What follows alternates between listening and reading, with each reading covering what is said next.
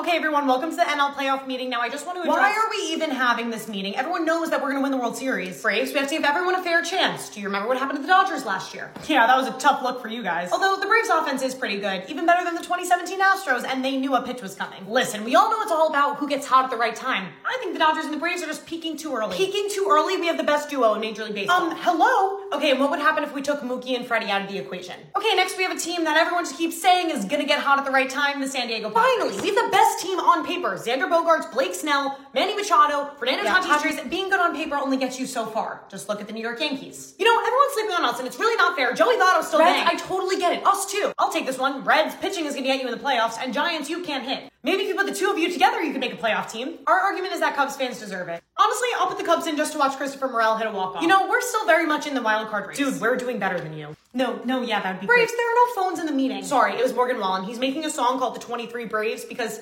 just like Pete Rose, we have decided to bet on ourselves. Short Cast Club